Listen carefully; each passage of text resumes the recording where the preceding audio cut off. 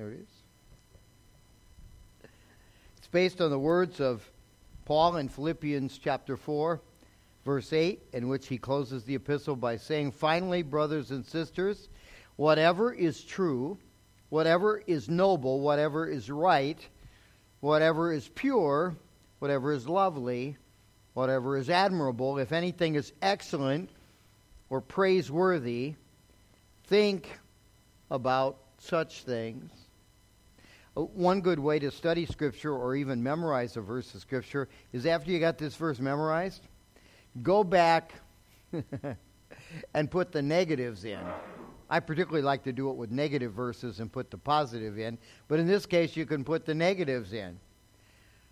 Finally, brothers, whatever is not true, whatever is a lie, whatever is a falsehood, a distortion, don't think about those things. Then you go right down the list. What's the opposite of noble? You might need to look it up in the dictionary. If it's not right, it's wrong. You know that. Pure, impure. All right, etc. Last week we established this principle as a beginning point. Your mind is a battlefield. We said there's a war going on between your ears. It goes on every day. It even goes on when you're awake and when you're asleep. And the outcome of this war will determine much about your life. A lot of things that you attribute to bad behavior, bad attitudes, bad feelings, are really just the natural product of bad ideas, bad thoughts, bad ways of looking at things. We call this lesson today, the lies we believe. Now, by the way, that's something that none of you wants to believe about yourself, but all of you do, including me. All of us have lies that we believe, and the way you can tell is bad behavior reveals them. For instance, every time you worry, you do that occasionally, right? Every time you worry, you're believing certain lies, aren't you? God isn't big enough. God doesn't care enough. God isn't strong enough. God can't handle this. This is outside of God's league. This caught God by surprise. You're saying all those things when you're worrying, because if that isn't true, what are you worrying about? Okay? There, I just exposed one, right? In counseling, I've heard people say this at least 1,000 times, I'm certain. I hate it when people lie to me. Why do people have to be so dishonest? I hear this a lot. I've heard it from some of you, so if you're not thinking that, yeah, okay. And I have to usually, after listening carefully, say, well, of all those people who have been dishonest with you, who do you suppose has lied to you the most? And then I keep one just for this purpose. I reach behind me and pull out a little hand mirror, and I go like, there you go. Nobody lies to you more than you lie to you. And when you do, you set yourself up for a big fall. Dr. Chris Thurman wrote a book called The Lies We Believe. I borrowed the title for today's message. And he explores some. I'll mention just a few. And I tried to pick ones that I've heard some of you say. This first one, I've heard more established recovery people say this. So I think they say it a lot at AA and NA. And it's supposed to be a quote from the Bible. And it's not what the Bible says, and in context, it's just the opposite of what the Bible means. But we say it at church all the time, too. I've heard all kinds of just plain old Christians say this. Have you ever heard this? God won't give me more than I can handle. I know you think the Bible says that. I want you to know that that's absurd. First of all, we know that's a lie, because does that measure up with your life? Okay. Moment by moment, God's constantly giving me things I can't handle. Not being able to handle stuff is a way of life for me. Who am I kidding? God won't give me more than I can handle. And when was that said? A similar kind of phrase was said in 2 Corinthians. And what is Paul doing in that passage? By the way, if you've wrenched a verse of Scripture out of context to defend your lies, that's how you can usually tell it. Just ask yourself, what was that person talking about when that was said? And if you don't know, stop believing it till you go back and read the whole chapter or the whole book. Because in the case of this statement, Paul was talking about a struggle he had. He said, God gave me a thorn in the flesh. Now, he doesn't go on to tell us exactly what it is, but reading between the lines, historians have concluded it was some sort of nasty eye disorder, which did a couple of things. One, it made it hard for him to function. He had to depend on other people to get around because he couldn't see very well. He couldn't read well. One of the primary things we know Paul did was he wrote letters. You might be surprised to find out he wrote almost none of them by himself because he couldn't. He had to depend on others to write for him. Now, that's a weakness. That's a negative thing, right? And so Paul did what any good Christian would do if he had a situation like that, and there's nothing wrong with doing it. He prayed about it. He said, God, but he prayed about it this way, God, take this thing away from me. I can't serve you as well as I'd like to, but if you'll take this away, I would be so effective for you. He asked, and then he waited, and God didn't answer. He asked a second time. God still didn't answer. So he answered a third time, asked a third time, and God did answer, but he didn't give him the answer he wanted to hear. He said, no, I'm not going to do that. Why? Asked Paul. Because my strength is perfected in your weakness. When you are weak, then you are strong. In other words, I can use you better with a messed up eye than if I healed it. So I'm not healing you. Now, that's not the answer to prayer he was looking for. Okay? Then Paul says, so I've learned this principle. And that's when he says this, that God will not give me that which will destroy me, but with it will give a way of escape with every challenge, with every struggle, with every problem.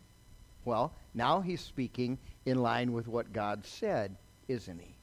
So you may be the kind of person who goes, God won't give me more than I can handle. So then immediately you're going to conclude a couple of things. You're either going to conclude that God's having a bad day, okay, because he just did give me what I can't handle, or what's wrong with me? I ought to be able to handle this. When it may be your inability to handle it may be the very thing God wants to use to accomplish his purposes. That's what he told Paul. See how subtle lies can come to us? So, one of the things I've learned to do is, when there's something like that, a lie you believe, then restate it in a way that is true and try to reshape it. So I've done that with this one. I will say, God won't give me more than he can handle. And guess what? He won't. And as long as I'm trusting completely in him, everything that needs to be handled will be handled because he can handle anything. But as for me, well, as the years go by walking with Christ, I think I'm less capable of doing stuff for God than I thought I was when I first started. And guess what? God seems to think that's a good thing. So you're asking, does that feel good? Does not. Would you like it to be different? I think as a human being, I would like that to be different. Guess what? That's not going to change anything. God remains who he is and is going to do things the way he does them. And I'm either going to adjust and trust, or I'm going to suffer. So there's one. I've had people tell me this. Well, Pastor, I know the Bible says this, but I'm pretty certain that if I get one of these, do this, go here, marry her, down the line, whatever, I would be happy.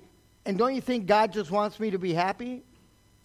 Well, from the Bible it appears that God is way less concerned with our happiness than We are. Yes. He is concerned with his glory. And if you not being happy will glorify him more greatly, guess what? You ain't going to be happy because his purposes are greater. Now, by the way, it seems to be a consistent principle taught in Scripture, i.e. the truth, that if you do things God's way and submit to him, you're going to be happy a way bunch more of the time than you would if you didn't. So it may be your pathway to happiness, but if you think, something's going to be wrong here, I can't be doing God's will because I'm not happy. Think Jesus was happy when he was hanging on the cross? Okay. So God displayed that fact, didn't he? Okay. Happiness is not the supreme motivation, but we Americans think it is, don't we? That's right. It's in our Declaration of Independence, the pursuit of happiness. Okay. Pursuit of happiness. No guarantee of being happy all the time. Some people will say this: I'll just follow my conscience and everything will be okay. The foolish thing about that is you're giving way too much credit to your conscience. Your conscience is a computer. And if a computer is badly programmed, as I'm going to talk about in a minute, it doesn't function well. You may have had that experience with your own personal hardware and software, right? Okay? The conscience is programmed. And so if you begin to believe lies, when you practice that lie, it will initially make you happy, and you may think you're doing the right thing. But conscience is not supreme in that way. Conscience must be measured against God's word because we are sinners. Okay? I, as a pastor, would be in danger of taking Scripture and twisting it so that it makes me happier. And you might have done that too. Okay? When my happiness isn't the supreme value when it comes to God. Well, it's not things we think about God aren't the only lies we believe. Here's some more. A lot of people live by this lie. I have to have everybody's approval and love. And like a lot of lies, that's like a mist in trying to get your hands on it. Impossible. Because if I make it my life's mission to please this group over here that sits in the left-hand section, okay, chances are somebody in the right-hand section just got ticked off at me for the same very behavior, right? So then if after they leave, I quickly come over here and try to patch that up and make you happy, I can probably do that once or twice. But eventually this group's going to find out what I told this group, and this group's going to find out what I told that group. And now guess what? Neither one of them's going to like me very well. Welcome to life. If you've ever done any form of leadership, I guarantee you understand this concept. If you're driven by the need to make people happy, you're almost going to be certain you're going to make nobody happy in the end, and the person who's going to be the unhappiest is you. Okay? Doesn't work that way. You don't need everybody's love and approval. Not only do you not need it, you can't have it, and it doesn't work that way. I mean, we look at Jesus. I think most of you would feel like you fall a little short of his character and righteous lifestyle. And at the end of his life, he had 12 followers of the whole world. Oh, wait a minute, 11. One of them just betrayed him. Oh, wait a minute, the other 11 just ran away. Okay? When it came to people pleasing, Jesus gets an F. Right? Even though he gave everything for us. And that can happen.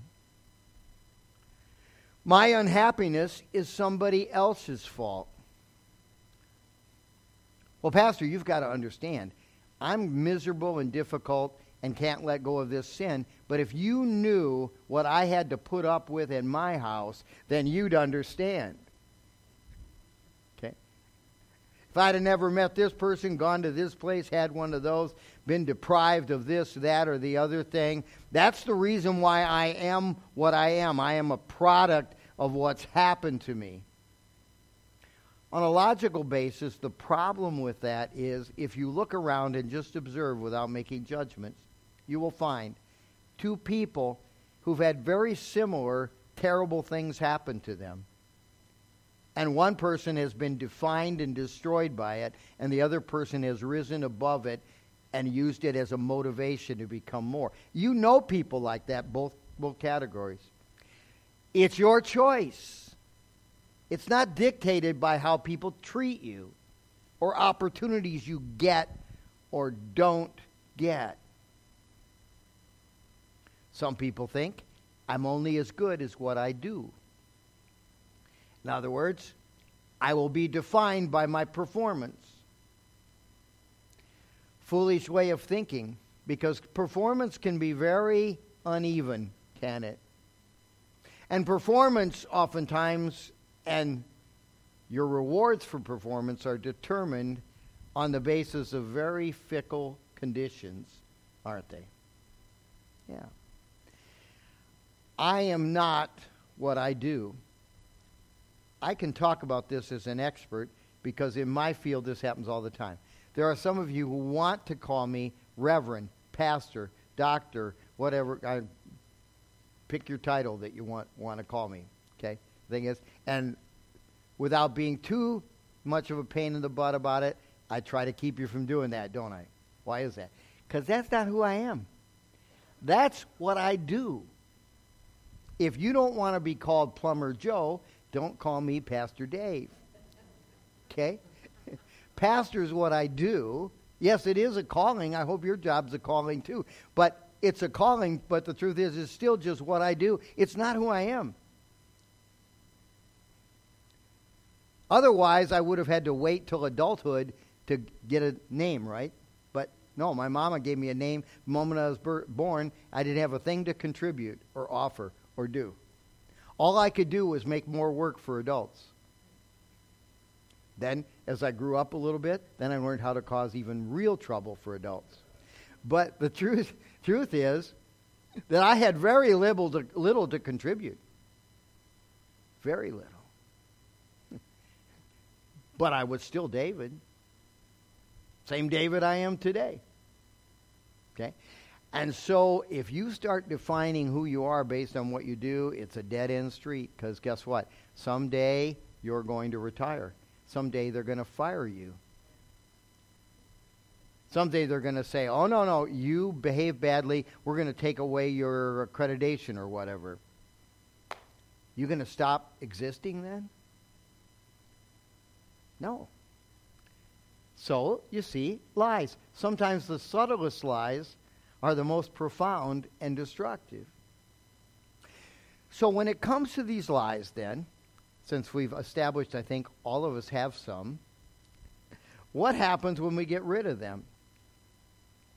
Once you identify a lie, and it's a good idea to write it down like I wrote down some of those lies that I've heard, and reject it, say, I hereby declare this is not the truth. At least for me, this is not what I believe. Then you have to do something. You have to replace it. There was someone who said this. His name was George Bernard Shaw. Nature abhors a vacuum, an empty place. Whenever people do not know the truth, they will always fill it with conjecture. There is a place for truth in your mind, in your heart. Not everything fits there. When you find something that you believe is true, and you put it in the place of the lie you used to believe, it is a magic combination, one that Paul talked about in Romans 12. He said, do not conform to the pattern of this world. Stop behaving like everybody else. Basically that means. But be transformed by the renewing of your mind. But understand that telling yourself, I can't do that anymore, isn't the answer. The answer is found in saying, I can't think this way anymore, because when I think like this, I behave like this. I want this behavior to stop, so this thinking has to be changed. Then you will be able to test and approve what God's will is. In other words, God's will is how God designed you to operate. His good and pleasing and perfect will. When I was 19, that was me. Yes, I had hair when I was blonde, but that's my best picture that I came up with online of a computer programmer. That was my original job and vocation and study field. I was a computer programmer. I'm good with numbers, a little out of the box thinking, kind of like Albert Einstein, who had the similar disorder that I have. And I was good at doing it. I received a scholarship to college to do it, went 1 year to college, and then was able to actually start working in the field while I continued college. And working in that field, I learned that I hated doing computer programming. And one of the little exciting little events that happened in my life that helped me learn to hate computer programming so I could learn to love becoming a pastor was I was 19 years old, as I said, and I was part of the data processing department at Barbara Coleman. I was 19. The next youngest person in the data processing department was 33. And so they all kind of looked at me like, what is that kid doing here? And they used me like a gopher. But I also did some work there. And I wrote no programming. I did all operations because they didn't trust me. Then one day, a bunch of people got sick. And there was my opportunity. And the boss called me in. Here's the interesting thing, is there's a job for everybody. This job that I did at 19 was what helped me learn that I needed to become a pastor. At the same time, there was a man who had gone into accounting who decided he didn't like accounting and was going to go into data processing, and he took my job. Do you know who that person was? Russ Bolthouse. And he stayed in the job 35 years after I left after 6 months. Well, I got a chance to write a program, and so I wrote a program. It was a simple program because that's all they trust me with, and I was pretty proud of it because it was my first program. I remember laying it on the boss's desk and going home for the day and could hardly sleep because I was excited to hear how impressed and proud my boss would be at my program. Programs in that day, for those of you who haven't, well, for one thing, the computer I worked on was a Philco 5000. It was as big as this worship center. Okay? And today, your laptop could easily replace it. That's how much computers have changed. And everything that was programmed was handwritten into a program, and then key punch operators, remember them, used to type and put it on cards and punch holes in cards, and then we'd put a whole deck of cards and we'd feed them into the machine, and they'd put it on discs, and then we would run computer work off of it. Well, I had written this program. It was for payroll. So if you got paid late, you worked at Barbara Coleman in the 1970s, my fault. Okay. And the thing is, I came in the morning, there was my program back on my desk, and written across it with a black magic marker was G-I-G-O. I assumed the G-I was for great intellect, but I couldn't figure out the G-O. Okay? So I went to one of my fellow workers that ridiculed me the least, and I said, yeah, you know what G-I-O is? And he went, ha! I said, what's funny? It means, he said, garbage in, garbage out. Your program doesn't work. Now, I seem to recall that I made one minor step that I'd left out. We ADHD people are good at that. I left out a little step for one thing to tell another thing to do it, so the program stopped at this point instead of making it all the way to the point where they printed out people's checks. And so that made the whole thing not work. Garbage in, garbage out. And so I decided to become a pastor. That's the whole story. And Russ took my place and stayed in that most all of his career. Your brain is the most sophisticated computer on the face of the earth. Okay. Think about how haphazardly you program it. Right? Have you ever been sitting in front of a television program going like, I can't believe I'm wasting my time watching this, and then sat there and watched the whole thing and then watched the next episode? Okay. That's bad programming. That is G-I-G-O. Okay?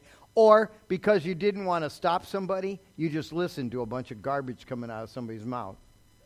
When you totally had the power to stop it. You know, people say, I can't believe so-and-so. They're such a gossip. And you'll go like, well, how'd you know that? Well, I listened to them gossip. You, at that very point, you became just as much a part of the problem as they are. You do understand that, right? It's like if a tree falls in the forest and nobody's there to hear it. If a gossip's gossiping and nobody's listening, they stop gossiping after a while. But if you sit there just because you want to be polite and you don't want to have them to think you're a jerk and listen to it, you're part of the problem. And all the while, even though you don't believe a word of what they're saying, it's finding its place in your brain. You're never going to, sometimes we say that, unsee or unhear it. You now just heard it and saw it. It's stuck in there. It could become part of your thinking. So Paul says, finally, brothers and sisters, whatever is true. So when he's saying whatever is true, he's not just saying whatever isn't a lie. He's saying whatever is not the clearest perception of reality, a view of the way things really are, needs to be rejected. The nature of truth, as the word is used in the Bible, is not just true or lie, but reality. Truth in Scripture is simply reality. In fact, Jesus used the word truth a lot, particularly in the Gospel of John. It caught John's notice. And when he does, every time you read the word truth, you can substitute the word to make it come alive to you, reality. Jesus often said, in the King James we used to memorize, verily, verily, I say unto thee. That means, now here's the truth. Here's the way things really are. Now, we have a way of looking at things, particularly the older we get, we think we know it all, and we've got hardened views on things, but the truth is, when Jesus says something and you go like, well, I'm sure he's right, after all he's Jesus, but that's not the way it works, Jesus. Maybe it's because you've been gone so long, but that's not the way it works in this world. Somebody slaps you one cheek, turn them the other? That makes no sense whatsoever. No, to you it doesn't. That's because you believe the lie. How many of you ever ended a fight? Sometimes in movies they end this way, but in reality they never do, by punching back. Well, only ever escalates a fight. Okay? If you ever got punched once and just stood there and let them punch you a second time, okay, you'll find out nobody likes to punch you 3 times without being punched back. Jesus might have been onto something. He did it right down the line. So when you hear Jesus say something, you're going like, oh, that can't be true. It's because you know that's the first little red light. I believe the lie. I got to defend myself. I got to take care of myself. Well, for one thing, the moment you gave your life to Christ, you no longer needed to look out for yourself. God is looking out for you. He's got your back. You think you can do a better job at defending yourself than he can? John writes in 1 John 1:8, if we claim to be without sin, we deceive ourselves. The truth is not in us. Self-deception, an amazing power that comes from the great brain that God gave us to reason. And how do we use it? We use it to convince ourselves to believe a lie. If you've got anything where somebody says something and you go, well, that's not what I think. That's not what I want to think. And immediately you feel defensiveness rising up inside of you. Okay? You know that you've believed at least partially a lie.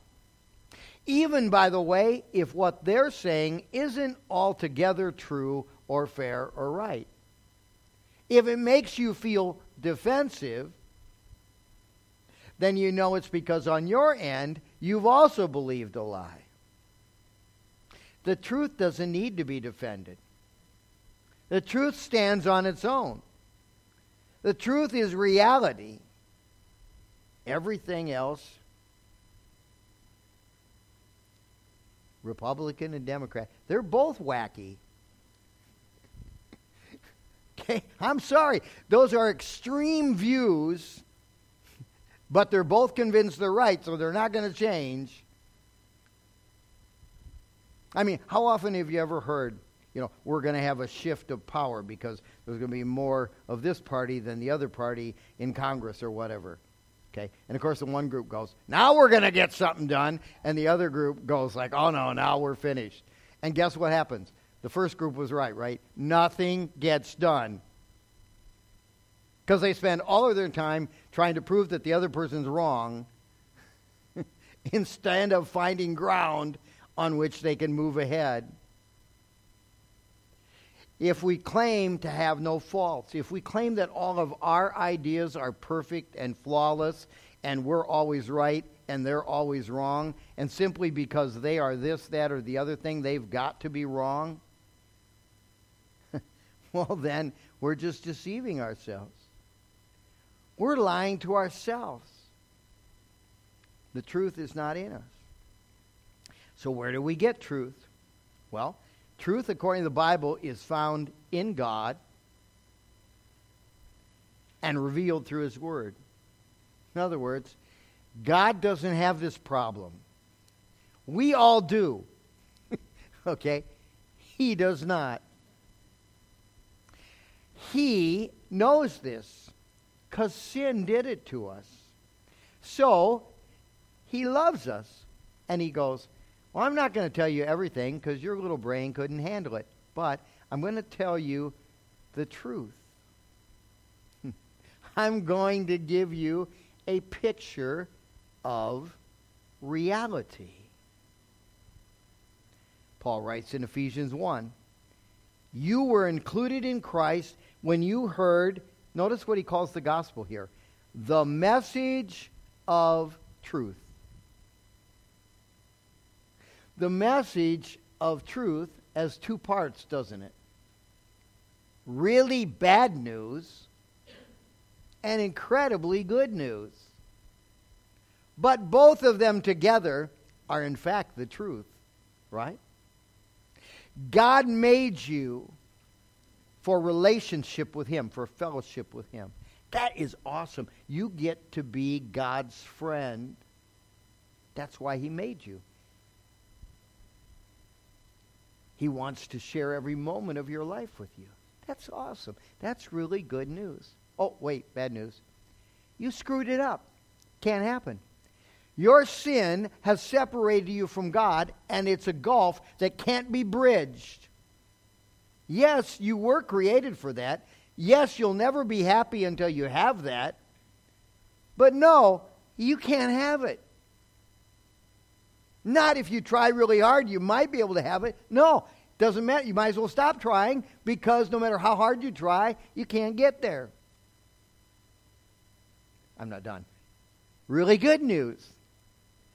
God, once you realized that you couldn't do anything about it, did something for you that you couldn't do for yourself.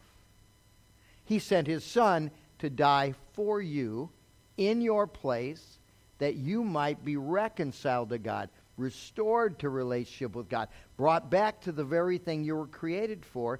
But that message of truth involves both of those ideas, doesn't it? It's not truth without both of them. If you think you're better than other people, or you're God's favorite, or you don't need grace as much as somebody else, you've deceived yourself as much as anybody. If you think you've fallen too far that God's grace can't reach that far, you too are deceiving yourself.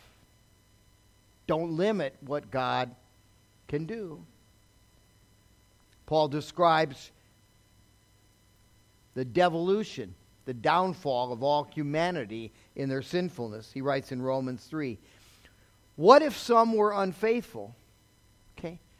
What if it came to the place where salvation depended upon my faithfulness, my doing my part?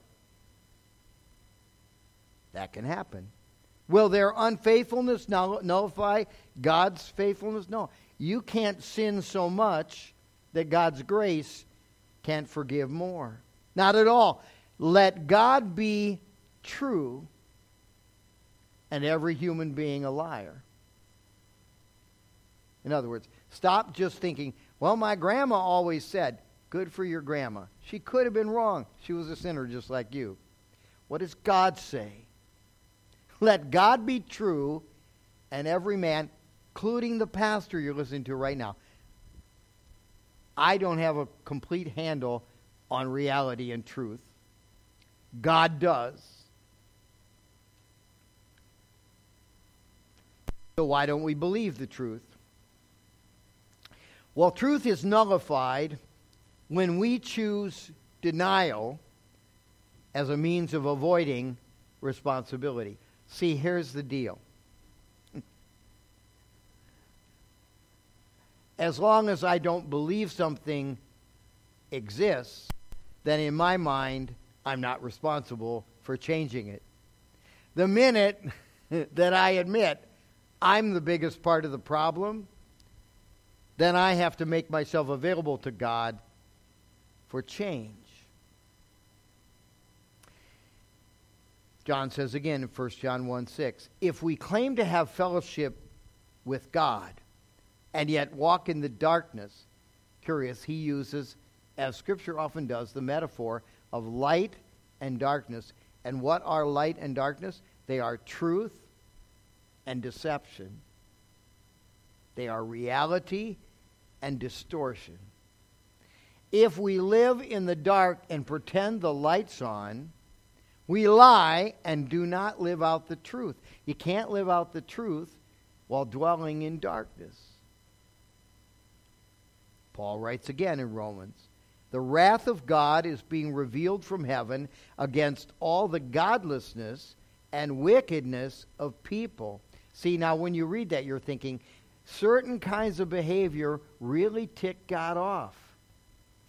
Okay? Yeah, I mean, he is, I use the P word, I'm not going to, but he's upset. He's really mad because of people's behavior. Not what he's saying. He is so angry with mistruth because lies keep people from knowing the God of truth. It's not you he's mad at. It's the lies you've believed that he hates, because those lies have deprived you of the good life he wants you to have and enjoy. The wickedness of people, notice what he says, who suppress the truth by their wickedness. Bad behavior is living in contradiction to what God has said, right? That's what makes it wrong. That's what makes it evil. That's what makes it wicked. If you're like sticking a needle in your arm in order to escape this world's problems, the thing that's wrong with that isn't that God like hates addicts or even hates addiction. He hates the fact that you're escaping reality. And the reality is he loves you. He's got a better plan for your life. He sent his son to die for you so you could be saved from that. That's what he hates. Since what may be known about God is plain to them, because God has made it plain to them. That's what we call revelation. The Bible doesn't tell you everything there is to know about God. Trust me, that could not be contained in a book, and it certainly couldn't be contained in your brain. It contains everything you need to know to be restored to right relationship with God, because all truth starts right there. Here's what they did. They exchanged the truth about God for a lie and worshipped and served created things rather than the Creator. Now, what do we call that behavior? when we serve created things rather than the Creator. Idolatry, thank you. Yeah, that is idolatry. Okay? And that's what. So everybody who worships an idol knows really, you carved it. You built it. You made it. If you're paying attention, you know it came from me. That's a God made after my own image, not the other way around.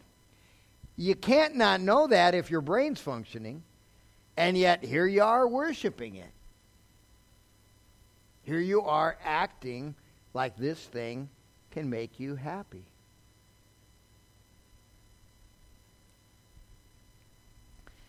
The power of truth. What truth does for us is when believed, it can change you. It can change everything about you because it changes entirely your reference point. I often at funerals will use 3 word pictures because often you're working with beginners as far as faith issues go, and you want to take advantage of that moment to minister to them. And I will say, how do you think about death? And most of us think about death in ways that make us not want to talk about it, think about it, or ever have it happen to us, even though someday it will. Okay? But the truth is, that's the way it's presented in Scripture, because God sees death far differently than we do. God sees death in that, at last, my beloved child and I are together with nothing to separate us. That's not how you think about it, is it? See, we in fact have come to think of it as separation. No wonder we don't like it, because it separates us from people we love. What we don't realize is God's going to take care of that. It's being separated from the God that we were created to love that we should be concerned about. And so death becomes our friend. That's not an encouragement towards suicide. I'm saying, okay, instead of living in terror of it, enjoy, look forward to it.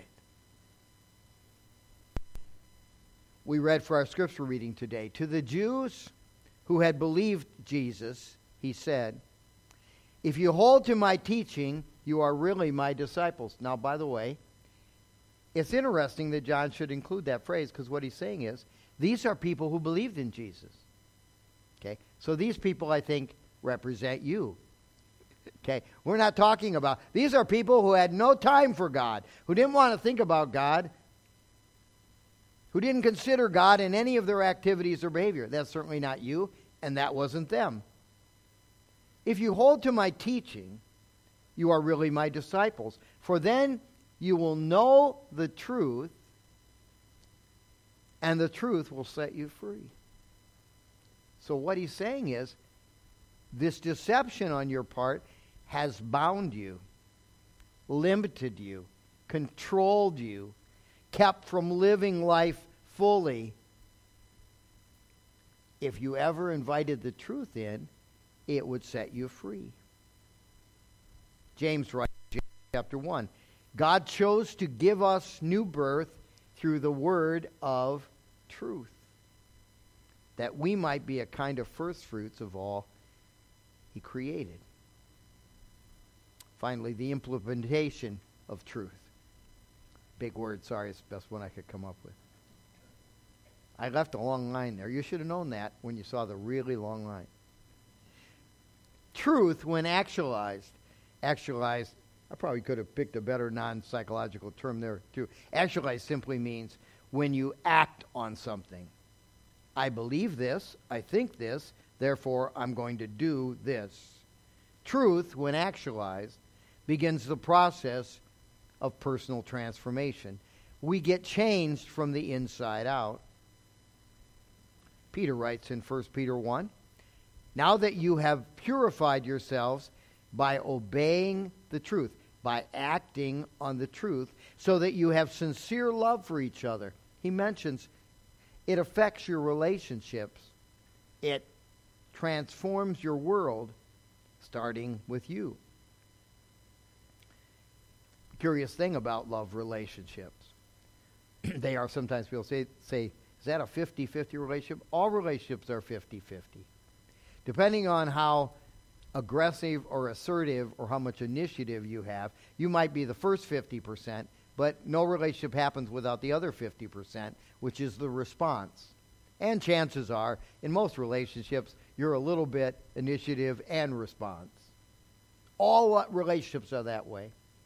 Imagine how different your critical key human relationships could be if you started walking in the truth, started only living by the truth. Forget about the other person. The other person might not change an iota, which is also a Greek letter. Did you know that? Yeah. Iota, not a bit. But if you're changed, particularly in your thinking, it will change the whole environment in which you live. Well, here's this week's homework assignment. Make a list. Some of you are good at list making. Here's one to make.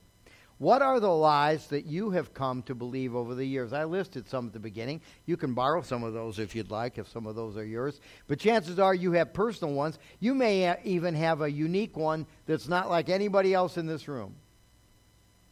You know, I've known people, for instance, who were in a relationship early in life that was very important to them, but it was not so important to the other person, and so they pulled the plug on it. Okay? And it really, really, really hurt. And so that person simply, in their mind, said, not letting that happen again. Okay? And they moved on with their life. Now, of course, there are urges and desires in a person that probably, all the while you're saying, I'm not going there anymore, you're still kind of pursuing it, which is a contradiction, which is what happens when there's self-deception. Okay?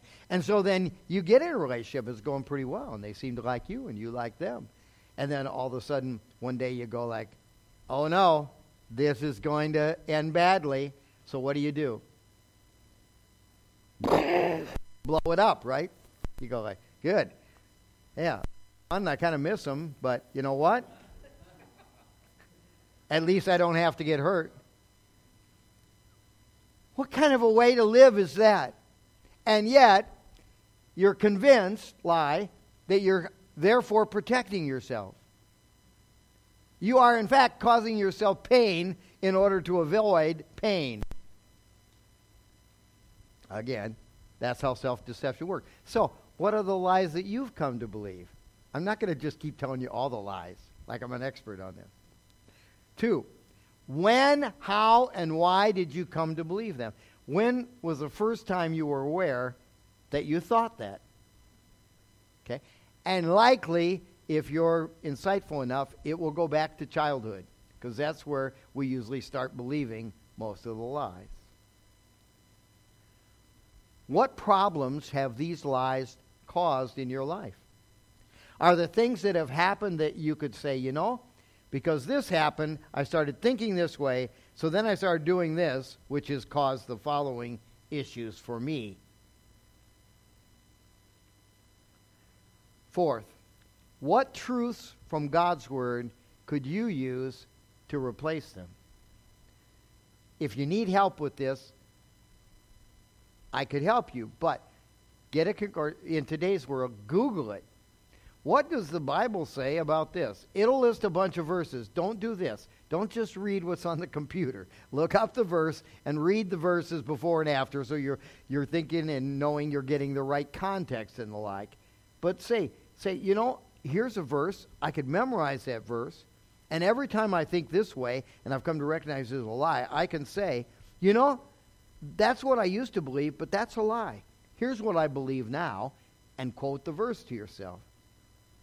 You do that a few hundred times, it'll be replaced. Next week, whatever is noble. Whatever the heck that means. I got 1 week to figure it out. No, actually, no.